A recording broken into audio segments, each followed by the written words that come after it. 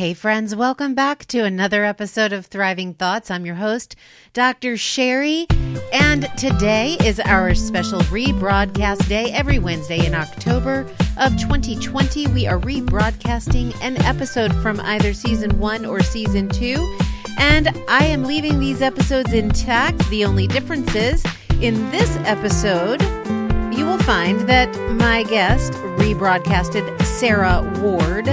Now, her book is available for purchase. You no longer have to wait for it. Her book, Made for Hope, can be found right on Amazon.com or on SarahRWard.com. Those links are in the show notes for you. In my month of listening in October so far, I've been hearing so much brokenness and so much loss of all types of things, jobs, family members, marriages, pets, so much loss. I wanted to reshare this episode, to rebroadcast this episode with Sarah, because her message is all about being made for hope, and that even in our darkest, deepest places of loss and grieving, we can find that hope. So I certainly pray that you are encouraged by today's rebroadcast. Enjoy my past conversation with guest Sarah Ward. Welcome to Thriving Thoughts, a podcast for women who believe in thriving in any and every circumstance. Every week, we have candid conversations with remarkable women about how they silence the little lies in their minds and overcome their shoulds, coulds, and not enoughs with big truths. I'm your host, Dr. Sherry. Now let's thrive. Hey, sisters. Welcome to episode 7, Losing Control of Your Thriving Thoughts with Dr. Sherry podcast. I am so excited to have my guest here with me today, my new friend. I know, another friend from social media, y'all.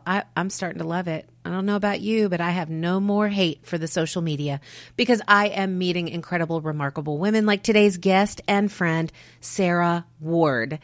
You guys, Sarah has a book coming out that is a culmination of the lessons that she's learned throughout her life in grieving multiple losses, multiple challenges. And she wants to share that book with you. So you're going to have to tune in, listen to the end so that you can hear all about the book. It's going to be released on October 29th, and it's called Made for Hope, Discovering Unexpected Gifts in Brokenness. Now, listen, sisters, I know sometimes when we're feeling broken, it can feel like there are no gifts to be had for sure. I know that Sarah talks in my conversation with her, she talks about going through repeated experiences that just felt like failures, doing things over and over again, where she believed at one point the little lie that nothing good could come from these grief, dark places, right? So Sarah's got a new message for you, and it really is all about her book title, Made for Hope. Y'all, she speaks truth to us. She speaks truth over us. She doesn't give us platitudes, but she shares the lessons that she's learned and how she has discovered unexpected gifts in the brokenness of her life and how we can do the same too. So tune in, listen up, enjoy my conversation with my new friend, Sarah Ward. Hey, good morning, Sarah. Thank you so much for joining me for another episode of Thriving Thoughts. I'm so honored that you're here with me today. Thank you so much for having me, Dr. Sherry. You are so welcome. And this is so cool because we get to see each other. Nobody else does, but we do. I love it. I do. I love it too. And so, Sarah, we were just laughing that we're sitting here and both of us have like half of our faces masked by these huge pop filters over our mics. So it's hilarious, but we're going to do that because we know that's what we have to do to make it sound good and to make that message get to as many people as possible. So, Sarah, where do you live? Where are you from? We are currently living in Fort Wayne, Indiana, and I am from originally the Goshen, Indiana area, which is kind of known for being an Amish Mennonite community. I'm not Amish or Mennonite, but that's what they're known for. And Northern Indiana, about 3 hours away from Chicago. So Okay. That's the area. Now I am from Amish and Mennonite lineage, but the Pennsylvania Dutch, not the Indiana Goshen. But I imagine, are there some Yoders out there? There are a lot of Yoders. And I almost asked you if you were from that area because I was like, she's a Yoder. I know like a million Yoders from my past. So. Right. Have you ever seen that movie? What was it? With Tim Allen, For Richer or Poorer, I think it is what it was. I have not. Oh my goodness. So it's really funny. It's this movie about this couple who kind of have to go into witness protection because they've witnessed something.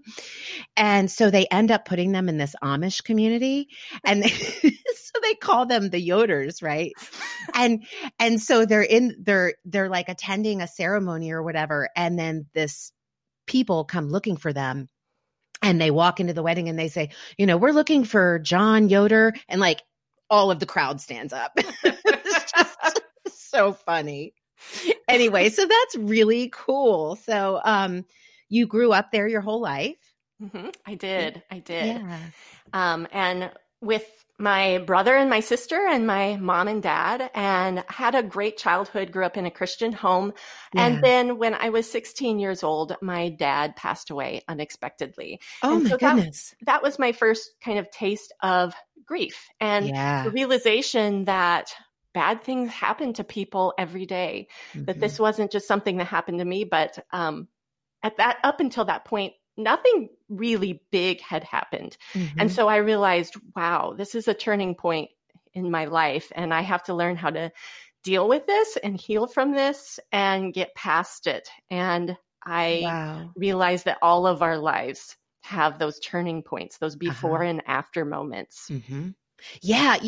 That's interesting that you say that before and after, because and certainly with something as tragic as losing your father, and that's tragic at any age, but particularly at 16 in such a formative period of your life.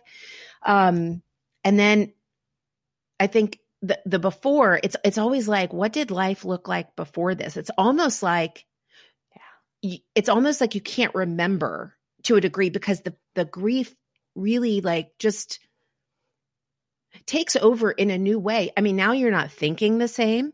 You're not feeling the same. The world doesn't look the same. Yeah, you're absolutely right. Yeah. So let me ask you this. What birth order are you? I am the youngest. So when it happened, my brother was an adult and he was on his own. And my sister was still living at home, but she was almost ready to kind of leave the nest. She was just at that point where she was working and was going to get married and that sort of thing. But she was almost independent. So it affected them, but I was the one still at home and I was the last to leave the nest. And so when I did go off to college, that was a real hard transition for my family, my mom, because she had just lost a husband and then became an empty nester. And so it was a time of real transition for our family. And I would also say that as a 16-year-old, I didn't know how to deal with grief. I didn't know how to deal with those feelings that you were talking about. And so I stuffed a lot of the feelings and then realized several years later that if you don't deal with your grief, it comes back. It reemerges in your life and that you have to deal with those painful feelings at some point. And so I dealt with a lot of that in college. And I was lucky to have a supportive community. I went to a Christian college in Huntington called Huntington University and had very supportive, strong Christian friends who helped carry me through that grieving process. And that was my first lesson in learning how important it was to have people surrounding you who speak God's truth to you. Oh, yeah. Because I didn't realize I was going to face a lot more hardship and trials in my life and that this was only the beginning, but I didn't realize that at that point. And none of us realized that. No, we don't. And so I've got a question for you. About what you said, and we are just diving right in here, and I'm so happy about that because we're going to get to the meat of what we know that the women listening need to hear. So you said you have to deal with your grief, right? What does that look like for you? Well, I can tell you what it's not. Okay, great. Let me start there, then I'll tell you what I learned from that later in my life. But I tried to say to myself when I was 16, okay, it's been 3, 4, 5, 6 months, however long it had been. I am done with this grief. I am moving on, because I feel like our society and our culture teaches us that we need to move on from our hard stuff. Always. And because it's uncomfortable. Yes, it is. Yeah. It's uncomfortable to live in those feelings and to deal with those feelings and to feel sad. And it's uncomfortable for our friends to recognize that we're sad and to know how to talk about it. And let me tell you, teenagers don't always know how to talk about those heavy topics, because we just want to have fun and good time. Right. And I remember wanting to talk about my grief, but not feeling like I knew who to talk to.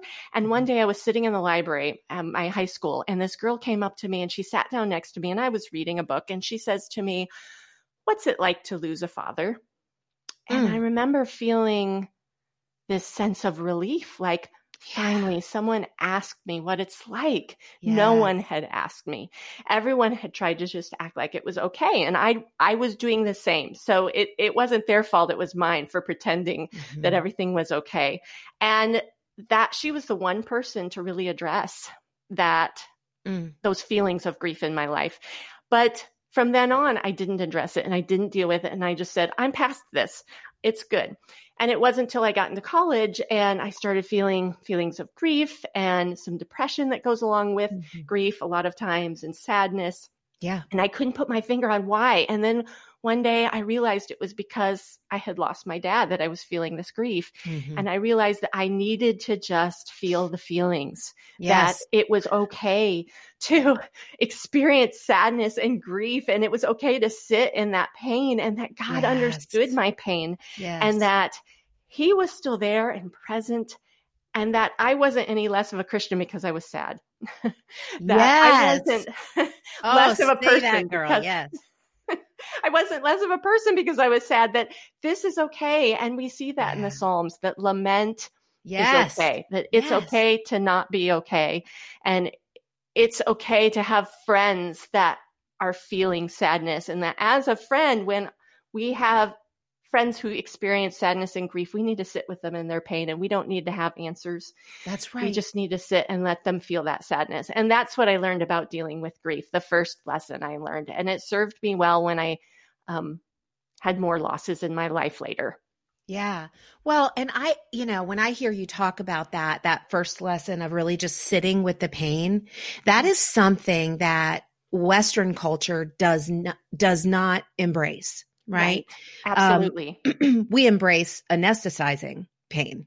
That's what we do, right? Yes. Either through the bottle or through prescription pills or whatever it is, or through diving yourself into work, whatever the cover up, the mask is. And it's interesting in Eastern cultures. I mean, there are rituals where they will literally dress in sackcloth and ashes and mourn for a specified period of time. And that is just what they do, because they embrace the pain that comes with loss, that comes with grief. And so it's so interesting to me that I love what you're talking about. And man, for the women listening, if you are in a place where you are grieving, I want you to hear what Sarah just said. She said that you have permission to not be okay. You have permission to be in pain. You have permission to feel sad. You have permission to feel depressed. And it doesn't mean there's anything wrong with you. It means that you are experiencing what you should be experiencing at a time like this in your life, right? Absolutely. Yes. Amen. Yes. Well, and so it's funny because this morning, a friend of mine just sent me an article, and it was a model about how to sit with other people in their grief, either any kind of grief, grief of losing a loved one, grief of a physical diagnosis, grief, whatever kind of grief there is, financial grief, it doesn't matter. And they called it the ring model. Have you heard of this? I believe I read an article about it, but go on, because I don't know that much about it. So the basic premise is the person that has experienced the loss firsthand, that it affects the most, goes at the center circle. And then the person that's next closest to them goes in a concentric circle outside of them. And then the people next closest and the next one, and so on and so forth, right? And so you have these concentric circles reaching out. And the idea is that if you need to dump your feelings of frustration or anger or hurt or your own feelings of grief, that you have to dump out. Yeah. So you have to dump from whatever circle you're in out. You can't dump into the people that it's affected the most, right? Right. And that the other way in, so like let's say you're in the third circle out, is that it's always comfort in. So it's just not, it's like you said, it's not having the answers. It's just sitting with them in their grief. And I think a lot of people do not do that because we don't know how. So, right? We don't know how to sit with our own, much less sit with somebody else's. And one of the lessons I'm learning, Sarah, is like, not only is it okay to not be okay, but like, if I feel like I have to cry, there's a reason for that. That is an outlet. That is an emotional outlet. And I'm going to do it. And I'm not going to judge myself for it. I'm just going to do it because it's something that needs to happen, right? Like God holds all of our tears in a bottle. So if I keep them all bottled up inside, I'm taking something away from him, right? Absolutely. Absolutely. You said so many good truths. One thing I want to add on to what you're talking about with sitting with those who are in pain are the Jews have this beautiful tradition called sitting Shiva. Yes. And it's that whole idea that after someone loses a loved one, you go to the person's house and you just sit with them in their pain. Yeah. And tradition holds that you're just supposed to remain silent unless the mourners want to talk. And I think that's such a beautiful picture of what we can offer a friend in grief, that we don't have to have the right words. We can just sit with them. Right. And if they want to talk, then be a listening ear. And if they don't want to talk and they want to cry, then just sit with them and be okay with their grief. Yeah. Now, how do we be okay with our grief for ourselves?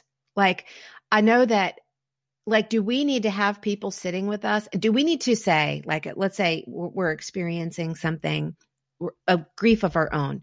Do we need to advocate for ourselves in that and say, hey, to somebody who's close in our lives, hey, can you just come and sit with me? Just be with me. Don't ask me questions. Don't try to give me advice. Just come and sit with me. Is that something that we can and should do? I think so. I think it's sometimes helpful to say what you need. Yeah. Because there are a lot of people that will offer to help you in grief, and they will make an open-ended offer, and it's hard to reach out for help. They'll say, well, just let me know if you need help. Right. And I think sometimes we don't know what we need help with. That's and right. so it does help if you're the friend to offer maybe something specific, like coming over and just sitting with them or bringing a meal or whatever it is that you can offer to that person. But I do think as a griever, it's okay to say what you need if you feel like you know what you need. And sometimes in grief, it's hard to know, honestly. Yeah. Well, and maybe even if you're in a place and you don't know, maybe it's just, you just need somebody to sit with you. Absolutely. Right? Yeah. And so maybe that's, what you need, and maybe that will help. Now, I've got a question for you, Sarah. So you said that set the stage, losing your dad at 16 really set the stage for how you would later continue to, not just learn about dealing with your own grief, but how that would provide a solid foundation for you in the future. So can you tell us what you're referring to? Yeah, I'm actually referring to two tragic events that happened to our family. Back in 2005, my husband started having some back pain, and we were fairly newly married and young, and the doctor thought it was just normal, like back strain, and didn't really think anything of it. And it got worse and continued to get worse to the point where he could barely move. And the doctor sent him to the ER and said, I'm not sure what's wrong with you, but you need to get this checked out now.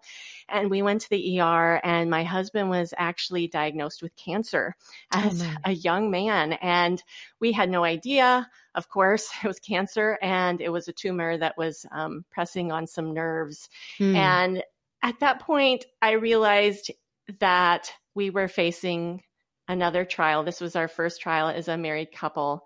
Yeah. And that I needed How to long be, had you been married at that point, Sarah? we had been married, I believe, 7 years. So Okay. 6 to 7 years. So Very I new. still consider that new in Oh, my yeah. marriage. For sure, girl. Yeah.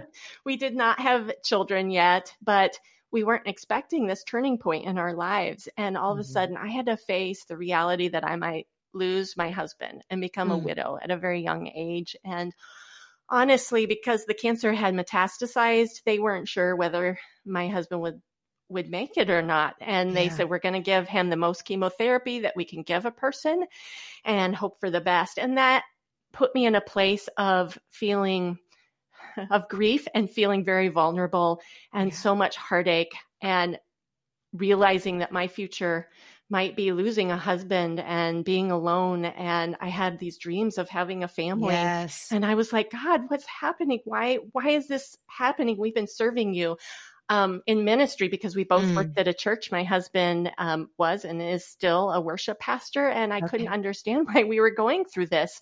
And I started to pray the Psalms at that point, because I didn't know what else to pray other than for God to save my husband, and would take the Psalms, the lament Psalms, where the psalmist is crying out to God for help. And I prayed that for my husband, and I prayed it and cried those Psalms because there was nothing I could do to save my husband. Only God could do that. And God did work through the chemotherapy, and my husband did go into remission from his cancer, and he has been free from cancer now since 2005. And we praise him for that. But what I didn't realize at that point in time in 2005 is that this was just the start of going through hard things, and that 4 years later we would adopt a son as a newborn. Yes. Sarah, before you move on to that, I want to hang out there for just 1 minute with you. Absolutely. So a couple of questions come to mind, and I've been taking some notes here so that I don't forget anything. But what you're talking about dealing with with your husband being diagnosed with cancer, that is a different kind of grief, because you did not lose your husband, right? No. But what you got something. You got some significant bad news. You got a significant medical issue that you had to contend with. And so when I think back to our conversation at the very beginning, when you mentioned that phrase, the before and the after, you were also in the in-between during that limbo land. And, now he's healed. So you're in the after. But then when you were in the before, it was, we're newly married. We've got all of our dreams ahead of us. We've got, everything. So let me ask you this. So during that in between, could you share with us some of the little lies that you contended with? Yes. I think one of them was that I thought I could plan my life and set these goals in front of myself and achieve them if I tried hard enough. Yeah. And I realized I could not, that I did not have control of everything in my life. Right. I thought I was driving the car here. Yeah. Exactly. And, I knew that from all my Bible learning growing up, but to live it is a totally different thing. And to realize that we had these plans and these dreams of having a family and what that would look like. And then to have I felt like all of that was being taken from me at that point in time. And I realized I am not in control. Yes. That's a lie that I thought I could live out, that I'm in control. I can plan these things and they will just happen. Right. And learning to let go of control was something really hard for me. And I think is hard for everybody, but especially for someone who likes to plan how things will go. And I've had to give up those dreams over and over again and reimagine how my life would look. And even though my husband, he did survive cancer and now we do have children, it's different than we thought it would turn out, because we're not able to have biological children due to my husband's cancer and chemotherapy treatments. But we adopted our children, and life has turned out so much more beautiful than I could have imagined at that point. But it's different than what we had planned. Yeah. And so, man, that is the loss of expectations, the loss of, and I think that maybe for you, you sound like the personality type that loves to plan things out. I mean, like when you were telling, which we're going to get to here momentarily, but when you were telling me about your book process and you're like, well, I'm going to do this. And then I think I'm going to do this. I'm like, oh, she's got it all figured out. I'm like, I wake up in the morning and I'm like, what am I doing today? I don't have it all figured out. but it's kind of, it sounds like that's your propensity is to really plan and try to control or try to look for the blind spots and try to control for those types of things. And so losing that, the expectation of what life was going to look like for you. I mean, that started when you were 16, did it not? It really did. And I think we all face that point in our life or numerous points in our life where we realize we're not in control and our best plans can't always happen. And we kind of have to reimagine and discover what God has written for our lives. Hey, Sarah, was there a moment when you surrendered to that, when you gave up that lie and you said, I know that's a lie. And the truth is I am not, and I never will be in control. God is. Absolutely. I think if there was something I learned during my husband's cancer journey, it's that God is sovereign over everything. And I knew that he was sovereign over my husband's life and that I had no control whether he lived or died, but God was over that situation. And we didn't know the outcome. We didn't know that he would still be alive today. But at that time, I had to surrender that. I had to say, I will praise you whether my husband lives or dies. Yeah. And that is a hard thing to say. That is a hard thing for all of us, no matter who we love or even with our own life. And I think people who face chronic health challenges or disease or get a horrible diagnosis have to face that. Yeah. Well, yes. And I think that's God's desire is for us to face that because it's not, these things don't happen to bring us closer to God. They happen because we live in a fallen world, but when they happen, we can take that as an opportunity to draw closer to God and to have him teach us something about ourselves that he is desperately wanting to teach us. So he can use that as a vessel for that drawing closer. And it sounds like that's what he did for you in that moment of clarity of, hey girl, I'm your daddy up here. I got this. You need to be looking to me, right? Absolutely. That was what happened. I feel like he made that clear in my life. Yeah. Awesome. Okay. So I derailed you there, but, oh no, I didn't. I have one more question.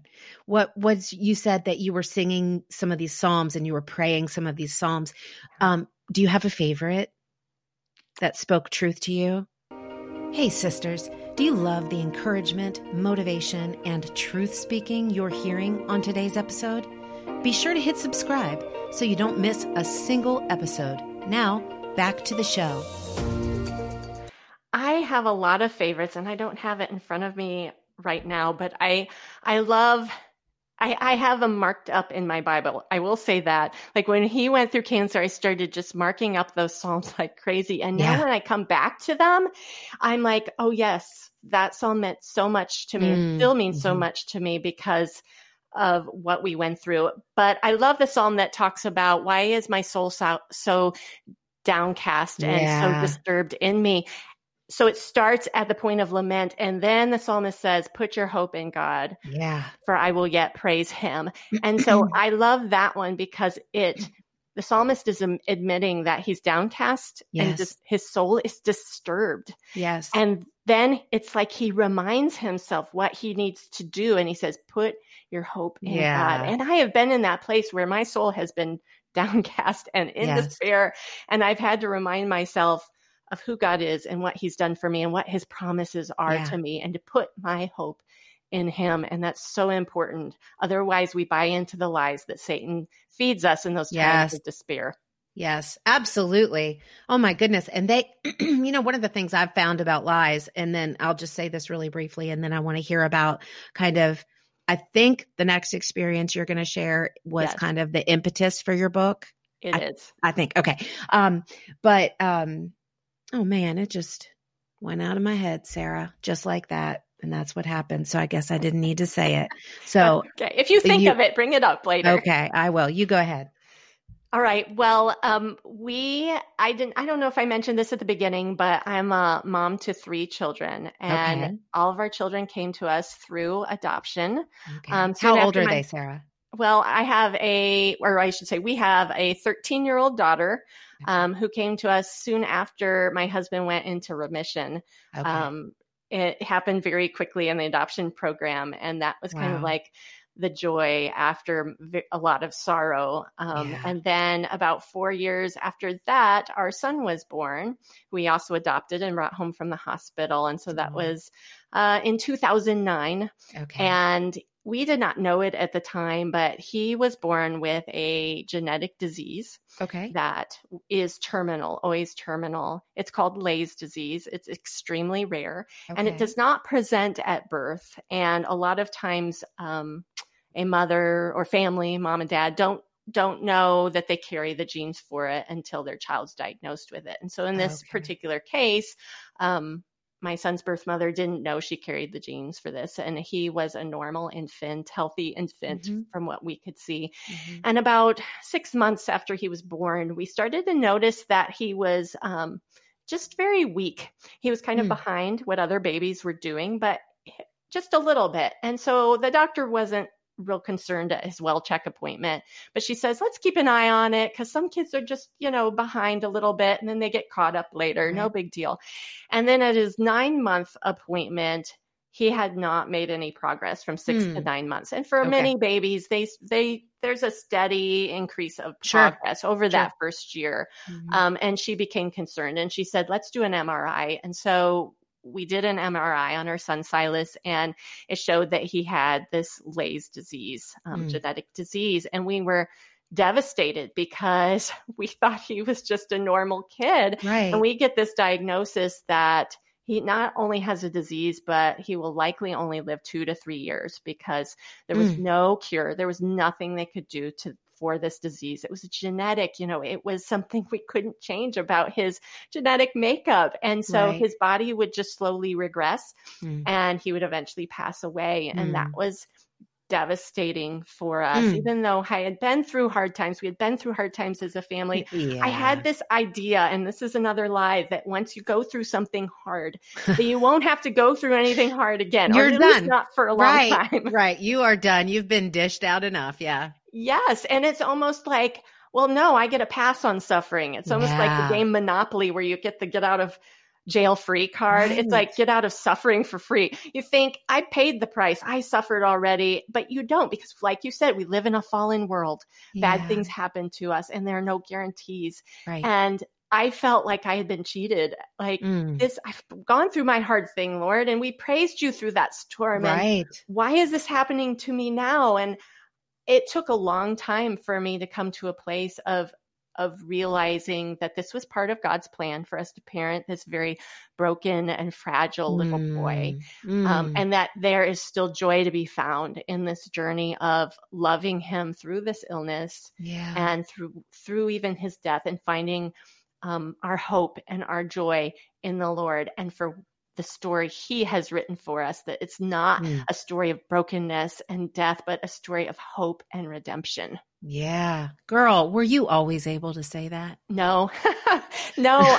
When I was in that place of accepting my son's diagnosis and caring for him, and even though I loved him so much and would do anything for him, I felt like I had failed, and that I didn't know what I had done wrong, that I was being almost punished. And yet I knew that wasn't my God, that he was not punishing me for anything, that this was part of the sin and brokenness of our world. But I think so many times we start to see God as the enemy, like we've done something and he's now punishing us. And so many times when we go through something, it's from the evil one. It's from Satan. It's part of the fall. That's right. And it's not always our faults. It's because we live in a broken world. And I had to experience all the feelings of feeling like a failure, and I had somehow failed, and that nothing good could come out of it. And I had to rediscover God's goodness in that place. How did you do that?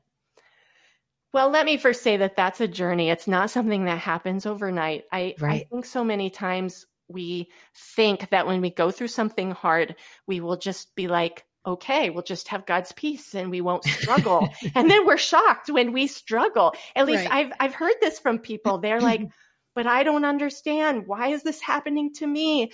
And I was in that place where I said, why me, God? And I had to continually reflect on who God was and his promises in scripture. And that's why it's so important to remain in the word of God when you're going through hardship and not distance yourself from God's word. It's important to pray, even when you feel like your prayers aren't being heard. They are. It's just sometimes we feel like we're not getting the answer we want in that place. And we also have to surround ourselves with people who will encourage us and support us through that time. And that was critical for us, people from church. We don't live close to most of our family. And so allowing people to help us is humbling, but it is such a beautiful blessing. And so you have to be open and willing to allow people into your lives who also show you God's love, that he has not left you alone, that he has brought people around you. And that's also very important. And so that process of not only caring for my son and watching him decline in health until he passed away, was all of that was happening in my mind, discovering God is faithful no matter what I go through. And he will faithfully carry me through this grief journey after my son passes away. And my son passed away around 3 years of age. And that was back in 2012. And Sarah, what's his name? His name is Silas. And he was a beautiful little boy. He was wonderful. And the memories of caring for him, although it was a hard and difficult journey, are so precious to me now. And I'm so glad that I was able to be his mom and the person who cared for him each day. And I gave up a lot of my writing during that season of caring for him. I gave up part-time work that I enjoyed so that I could care for him. And I don't have any regrets about that. It was a privilege to care for him and love him and show him God's love. And I learned a lot in that season of caring for him. And then had to go through the grief journey again, and knew from my experience with my dad, losing my dad, that this time I was going to grieve differently, and that I was going to feel those feelings and experience it. And that first year after my son had passed away, I really had no goals, nothing, but I was going to deal with my grief, even knowing that a year's not enough time, that it's ongoing, that grief continues. Forever. Yeah, it does. It does. But I had no goals other than I'm going to lean into these feelings, as horrible as they are, and I'm going to deal with all of it, and I'm going to get the help I need. And that's what I did. So, hey, man, I've colloquially, I've heard it said that there is no pain or grief greater than the grief of losing a child. And I know that there are many women out there who have lost a child who has either been conceived or who has not yet been conceived. Can you share with us maybe something that was the most helpful to you during that time? And if it's not, if it doesn't bring you back to a place of grief or anger, something that was not helpful to you during that time. Okay. Let's start with maybe what's not helpful, and then I'll talk a little bit through what did help me and what were good reminders for me. Honestly, I felt like our community of support was very compassionate during our time of grief. And I have to say how much I appreciate that, because I've been involved in the grieving community in our area, and that is not always the case. People with good intentions sometimes say things that are seem hurtful to us and they mean the best. Oh, totally agreed. Yeah. And so I will say that what doesn't help.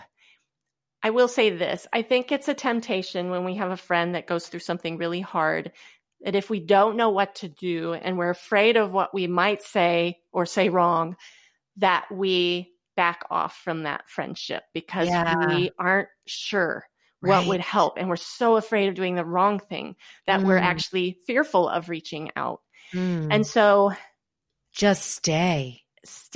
Yes. Stay. Don't ever say to yourself, oh, it's going to be more helpful if I stay away because I'll say the wrong thing or I'll do the wrong thing. Oh no, be present, show up, offer help. If you don't know what to do, just set a coffee date with that person to let them talk.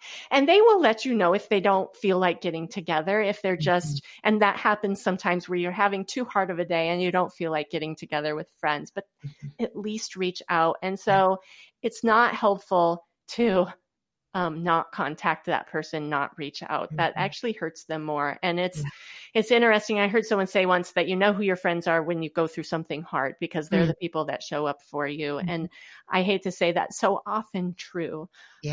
So reach out, show up. That was huge for me. And be willing to respond. If you feel God nudging you towards helping that person, then help. I have something that happened to me. This was while my son was still alive, but there was a lady at our church who woke up one night in the middle of the night.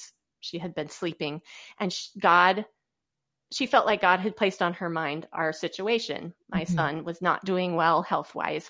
And so she prayed for us. And then she felt like after she prayed that was not enough. And so she went up to my husband one week in church, since he's the worship pastor. And she said, I feel like God is asking me to come help your wife and maybe help with your son every once in a while and give her a break. And I don't know. I don't even know how to care for him, but I'm willing to learn because I feel like this is what God has placed on my heart. And she said, would you talk to your wife about this? And what she didn't know was that we had been waiting on a waiting list for nursing care for some time, nursing care through the state. And they had changed the rules around and they had taken us off the waiting list and told us that we could reapply later, which means we would not receive nursing care help. And I was just so upset over this and cried out to God, I need help. I'm weary. I'm exhausted.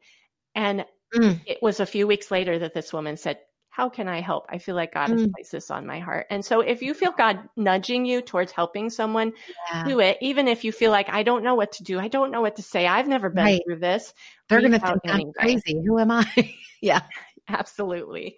The one other thing I would say that really helped me during this time, and I mentioned it already, was staying grounded in God's word and what his promises and truths are. I didn't mention this, but when my husband went through cancer, one thing that I did that really helped me, and this is not an original idea, is I put 3x5 cards around my house with verses, reminding me of God's promises that he would not leave us nor forsake us. He was faithful, and all these things around my house. And I put them like next to the sink in the kitchen and next to the bathroom mirror and all these places that would end up. And I would see them because I realized that when you're going through something hard, having a quiet time once a day sometimes isn't enough, that you need those reminders all throughout your day.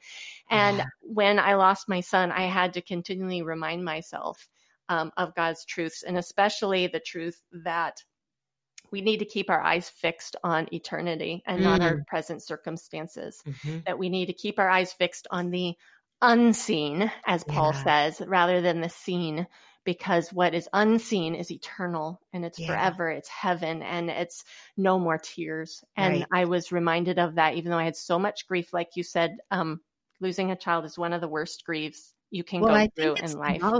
That's I read that too. But I don't want to diminish the grief of losing a spouse or any other person who's so close to you. But I have heard that too. And part of it is because it goes out of the natural order of what we expect in life. And that is that people older than us will die before us. And the people younger than us will outlive us. And when that doesn't happen, it rocks and shakes our world. And as a parent, I can say personally, I felt like I had failed my son, like I couldn't keep him alive. And here's the thing. Nobody could keep my son alive. No doctor, no medicine, nothing could. There was no solution. And yet I still felt like I had failed him. And so I think that's why the grief of losing a child is so devastating, is that you feel like as a parent, your job is to protect your child. And in that time, I did my best to protect him and help him thrive. But his body was broken and he passed away. But now I know he's fully healed and with Jesus, and that I'm going to see him again someday. And that's the hope that sustained me through my years of grief. Yeah. Having that knowledge, that belief. Yeah, that's beautiful.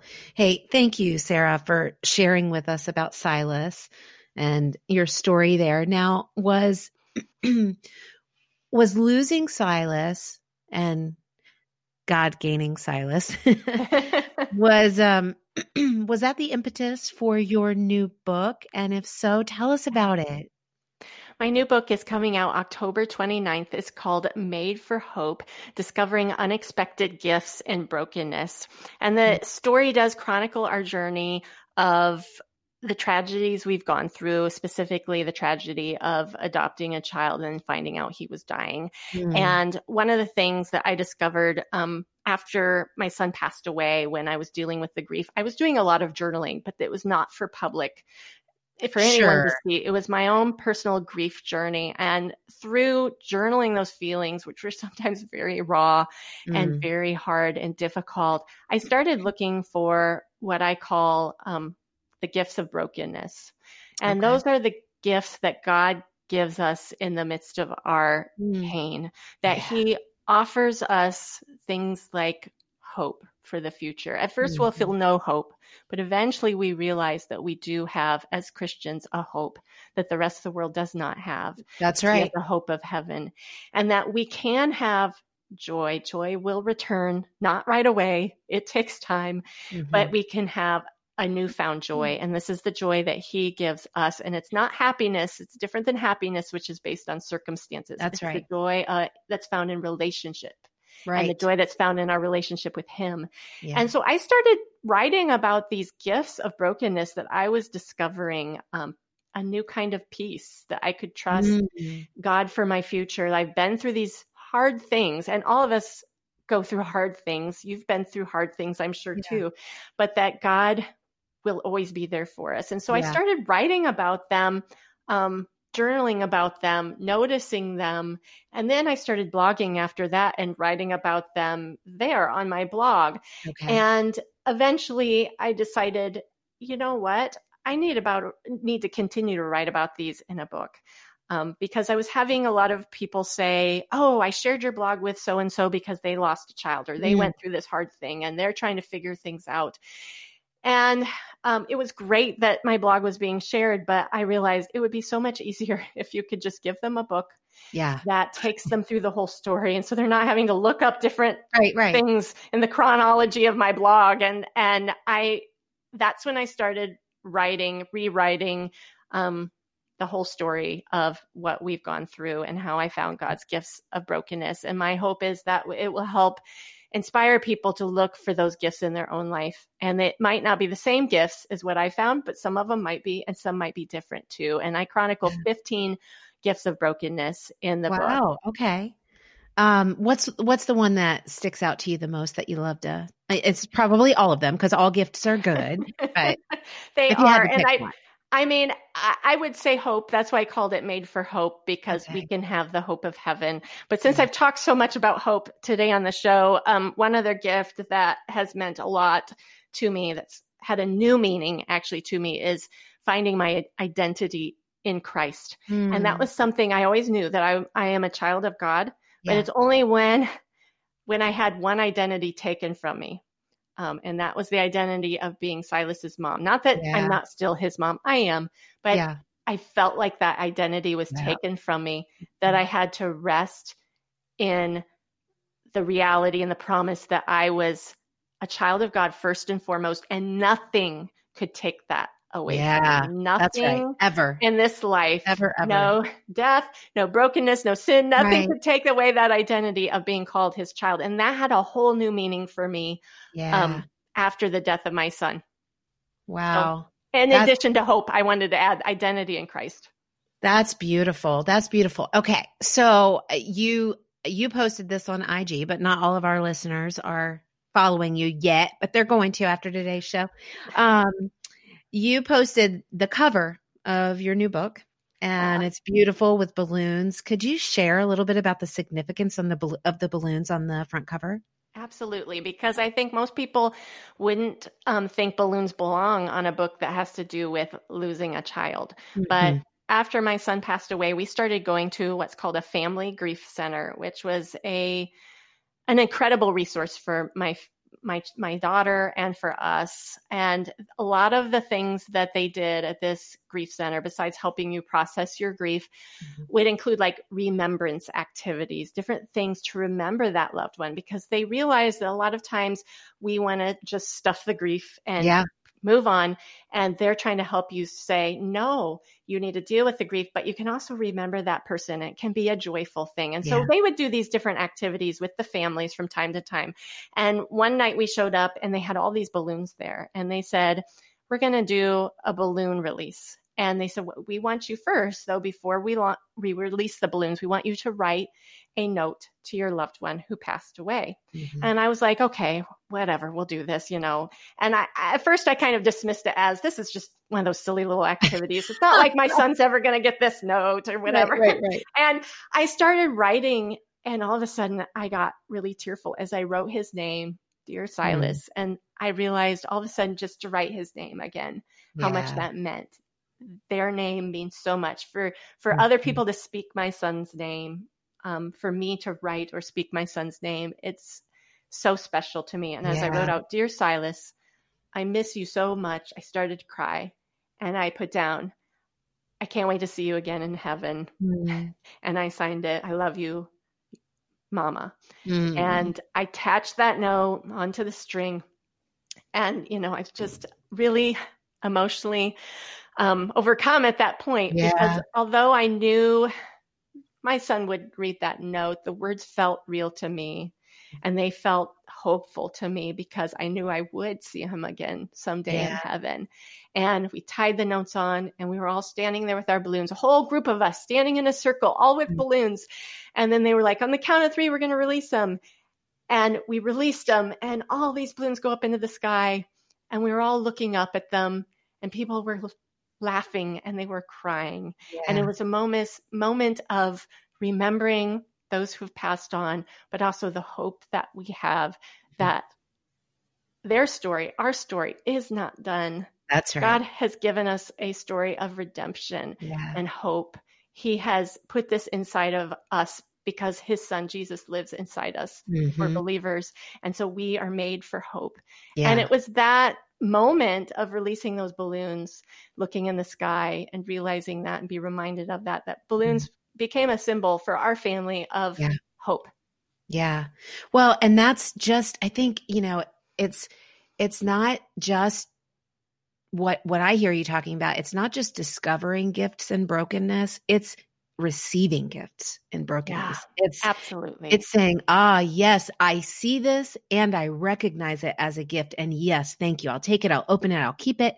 I'll treasure it. I'll cherish it. I love that picture in my head. So, Sarah, thank you so much for sharing so much of your broken experiences with us, and just being, just brave and candid with us, because there are women listening right now that needed to hear the truth that you spoke over yourself and had others speak over you, that carried you through those times of brokenness and will carry you through the additional times of brokenness that are ahead, right?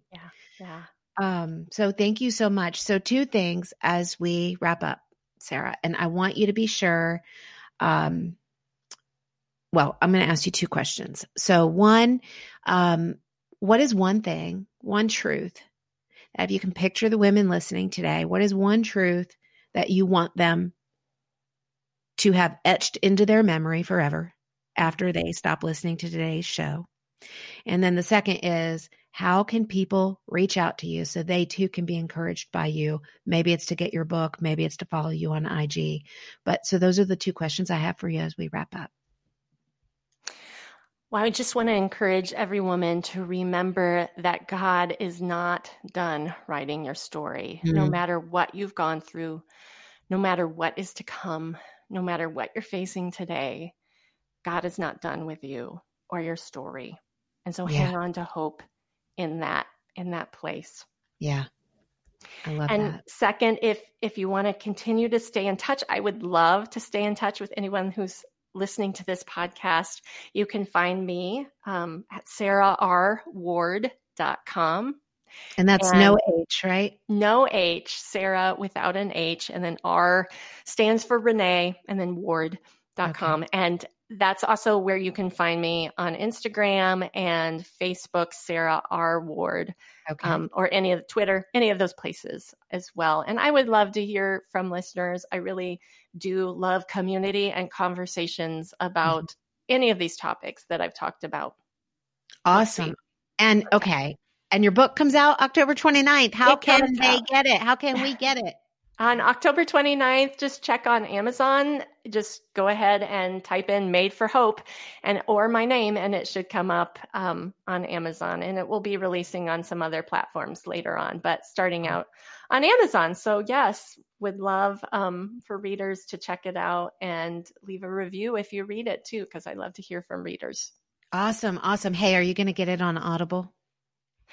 I am working on that. Yes. I have started the recording of the audiobook, but it's a really long process. So it will probably come after the print release. It'll probably not be at the same time, although maybe I'll be wrong. But yeah, I love listening to audiobooks. So that is one of my goals. Yeah.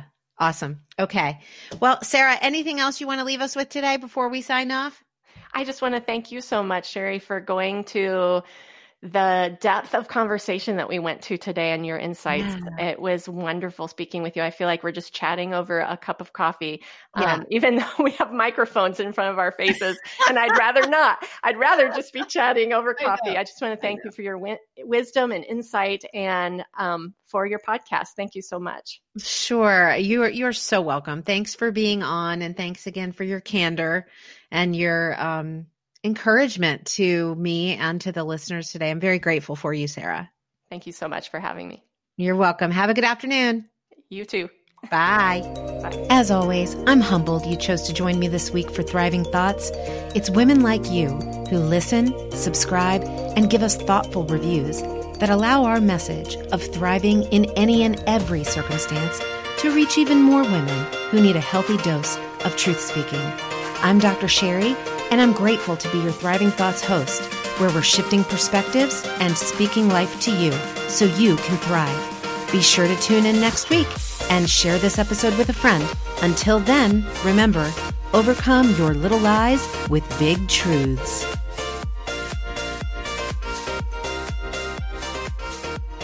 I don't know about you guys, but I'm having so much fun with these blasts from the past. So many nuggets that I never want us to forget. A special thanks again to my friend Sarah Ward for being on the show back in September of 2019. And I'm just excited to be able to share this again with you today. Be sure to grab a copy of her book, Made for Hope, on Amazon.com or on sarahrward.com. Again, those links are in the show notes.